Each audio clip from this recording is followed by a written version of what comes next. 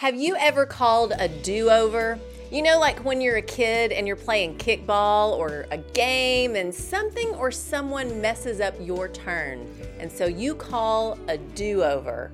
You get a second chance or a second shot at your turn because something beyond your control, probably your older brother, messed up the first go-round.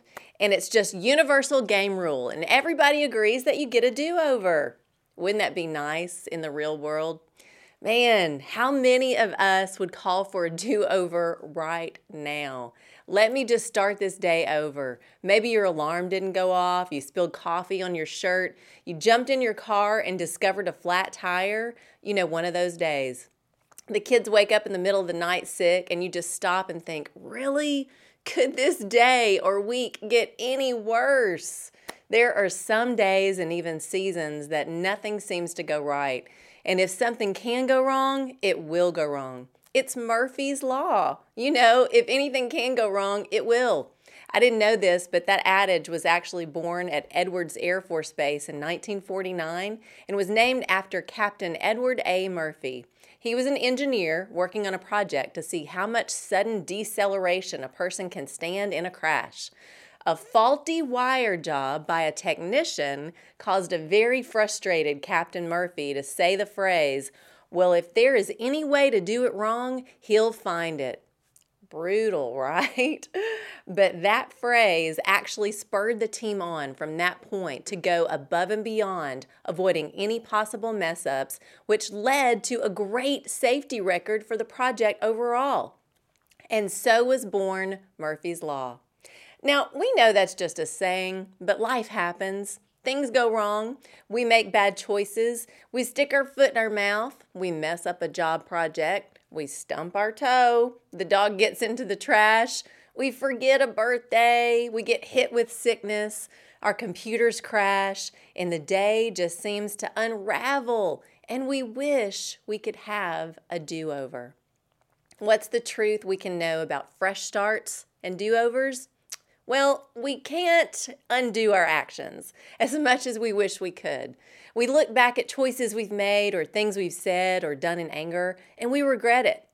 Thankfully, God is a God of grace, a God of second chances and forgiveness. Go read the stories of Jonah, Samson, David, and Peter, just to name a few. They all needed a do-over, but they got a second chance. I love the truth found in Lamentations 3:22 and 23. Because of the Lord's great love, we are not consumed, for His compassions never fail. They are new every morning. Great is your faithfulness. I need to hear that today. Whatever we face, we are not consumed. These are life-giving words of hope found right in the middle of the most sorrowful book of the Bible, written, many believe, by the weeping prophet Jeremiah. He was full of grief and sorrow for the destruction and ravage of Jerusalem and the temple. Lamentations is a book in the Old Testament that is 5 chapters of passionate, deep, grievous lament for all the things that had gone wrong. How did this happen? If it could go wrong, it went wrong. It was bad. They made bad choices. But hope shines a light right in the middle of the lament in the heart of this book. It's a change of focus. That's where hope begins. When we take our eyes off of what is going wrong around us or in our life, and we begin to set our eyes and reposition our heart and life on the one that holds us near through it all, there is grace, there is forgiveness, and beauty will rise from ashes. God is faithful. That's the truth. If you need a do-over, take a deep breath and rest in the truth that God's mercies are new every morning.